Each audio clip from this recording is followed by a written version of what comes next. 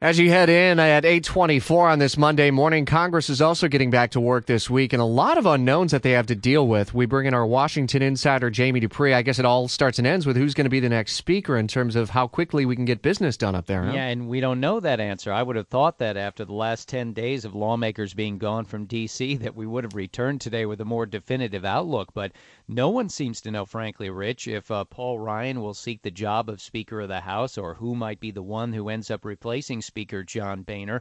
I got in touch with two veteran Republicans, one from Florida, late yesterday, and the answer was basically the same. I don't know what's happening. You tell me. And I think that's really interesting at this point in time because we've got this inside rebellion amongst more conservative Republicans who don't want John Boehner in. They want somebody else. They knocked out the majority leader. But other than backing Dan Webster of the Orlando area, who's still seen as a long shot, nobody else has really come up to get a lot of attention. So as lawmakers return, this could be a very odd next few days in the Congress for Republicans. So if Ryan doesn't get in, does someone back into it then?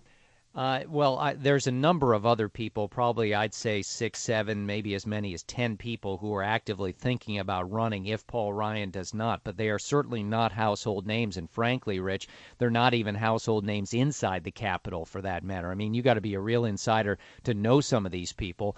And so that makes it, all the more interesting. Again, as I've said, it's not often the job of Speaker comes open, and it's not often that anybody seems like they could have a chance to get in the race if they want to. The problem is the Tea Party group, the Freedom Caucus, they're not intent on backing, somebody that the establishment is with. So nobody seems to know where this is going. What an odd scenario up there, isn't it?